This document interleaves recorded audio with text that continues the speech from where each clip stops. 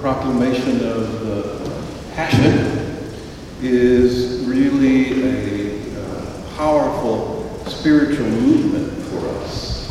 And it's really meant to invite us into that gift that Jesus has given every single one of us to die on the cross for us personally.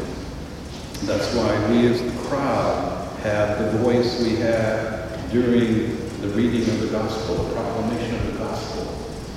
And it's really meant to be a miracle for us. It's really meant to be a miracle.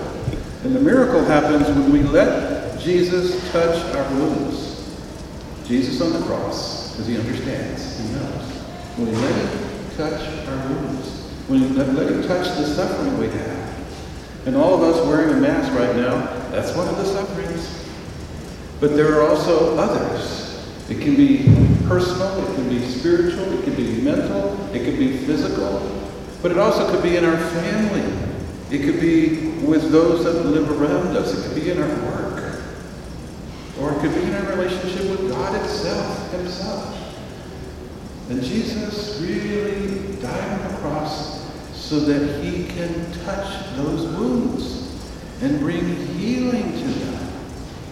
Because it truly does happen. When you let him touch your wound, he brings healing. That's why he died on the cross for us.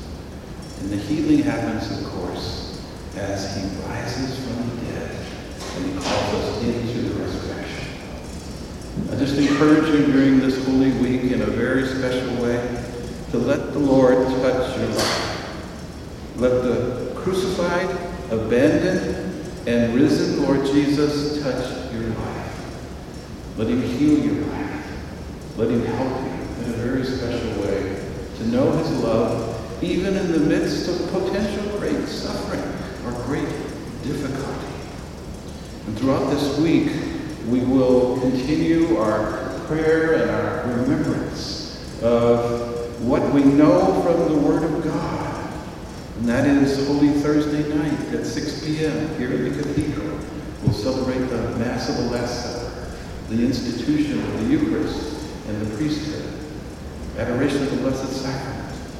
And then on Good Friday at 3 p.m., we will proclaim all the needs of the church, all the needs of the world, place that before Jesus, who during that service is again abandoned and crucified. And then that's at 3 p.m. And then on Saturday at 8 p.m. we have the Easter Vigil, and all day Sunday morning we have all the Easter Masses. And those are moments to where we move through the woundedness that we have in life into Jesus risen from the dead. So that is the hope and the glory of heaven. That's the promise that he gives each of us. So I invite you to let the Lord touch your life in a new way, in a special way during this Holy Week. Let his grace as the crucified, abandoned, and risen Jesus truly touch your life and change your life. We pray for that gift during this Eucharist of Palm Sunday.